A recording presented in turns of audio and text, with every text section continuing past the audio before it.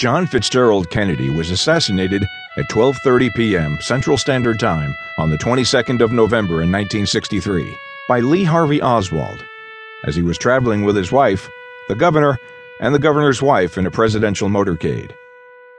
The 35th President of the United States was assassinated on a Friday afternoon, and the 10-month-long investigation into that incident ruled that Lee Harvey Oswald acted alone in the crime.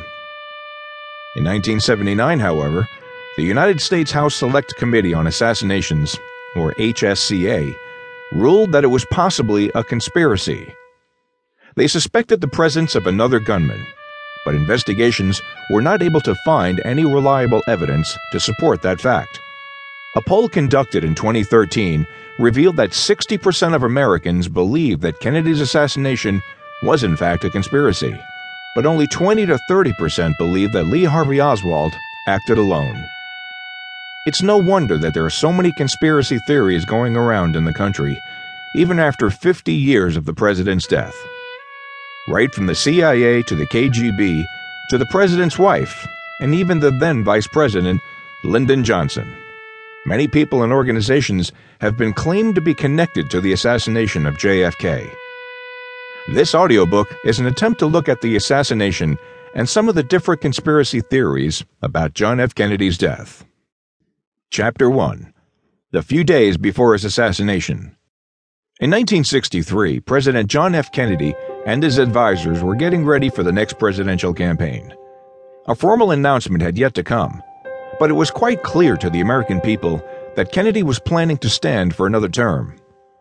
In September of '63, Kennedy was traveling in the West, and within a week had spoken in 9 different states. From his speeches, it was quite clear that while speaking on issues such as education, world peace, and national security, he was actually putting himself forward as a candidate for re-election in 1964. In October of '63, he was addressing Democratic gatherings in Philadelphia and Boston.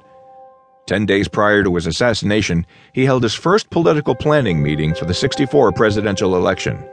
His plan was to visit the states of Texas and Florida, since he considered these two as important for winning the election. He also shared that his wife Jackie would be traveling with him during his travel to Texas. Come November 21st, Kennedy and his wife Jackie were on Air Force One for a 2-day 5-city tour of Texas. While in Texas, he also wanted to remove friction between liberals Ralph and Don Yarborough and conservative John Connally. He knew that this friction between these leaders could jeopardize his chances of winning. He also knew about the attack in Dallas on the U.S. ambassador to the United Nations, Adlai Stevenson, a month before, that had been carried out by a small but vocal group of extremists who were the main reason for the tensions in Texas. Nevertheless, he wanted to get out of the capital city and to be among the people.